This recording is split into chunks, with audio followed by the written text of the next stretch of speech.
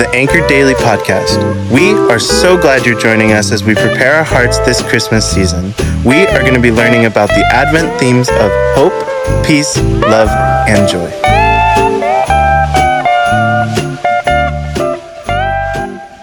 Hi, Anchor Daily friends. This is Melody Ackerman, and I'm so glad to be here today as we look at Luke 2, 1 through 20. If you've been following along with this podcast and the reading plan, you've dipped into this passage a few times already.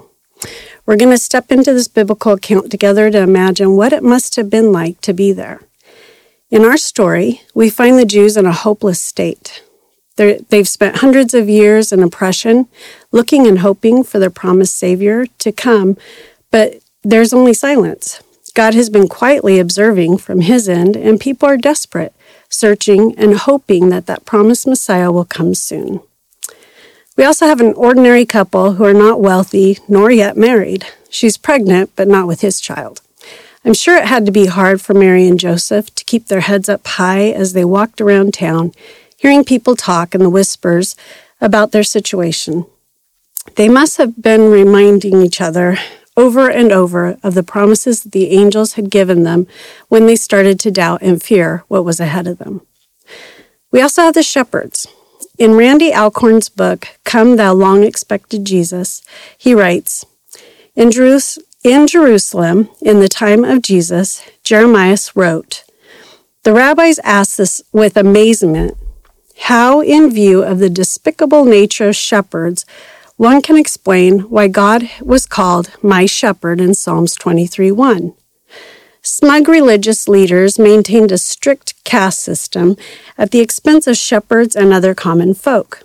Shepherds were officially labeled sinners, a technical term for a class of despised people. Into this social context of religious snobbery and class prejudice, God's Son stepped forth. How surprising and significant that Father God handpicked lowly, unpretentious shepherds to first hear the joyous news, it's a boy, and he's the Messiah. What an affront to the religious leaders who were so conspicuously absent from the divine mailing list. Even from birth, Christ moved among the lowly. It was the sinners, not the self-righteous, that he came to save. As we gaze on the nativity scenes and smile at those gunny-sack shepherds, let's not lose sight of the striking irony. A handful of shepherds, marginalized by the social and religious elite, were chosen to break the silence of centuries heralding Messiah's birth. What I love most about the shepherds in this story is they waste no time going to Bethlehem to find Mary and Joseph and their long-awaited promised Savior. And when they see him, they again make haste spreading the word and letting everyone know what they had seen and heard. That, my friends, is joy.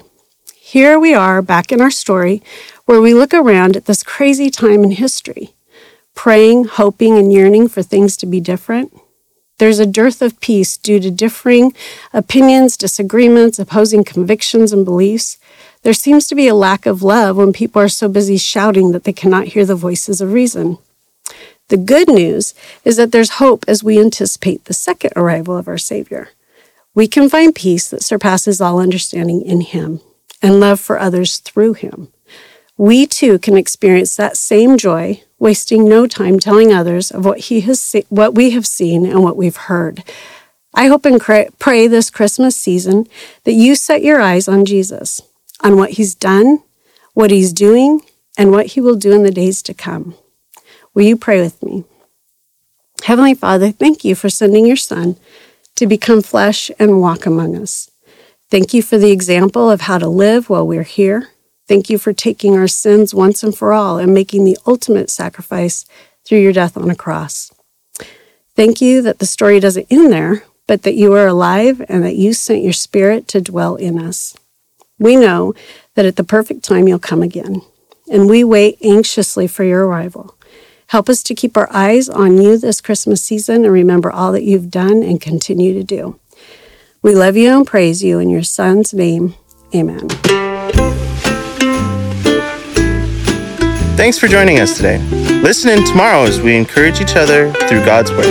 If you haven't already subscribed, please do so because we'd love to continue to grow with you. We'd also like a chance to connect further with you. If you go to bethel.ch, you'll find all sorts of ways to serve, worship, and learn together.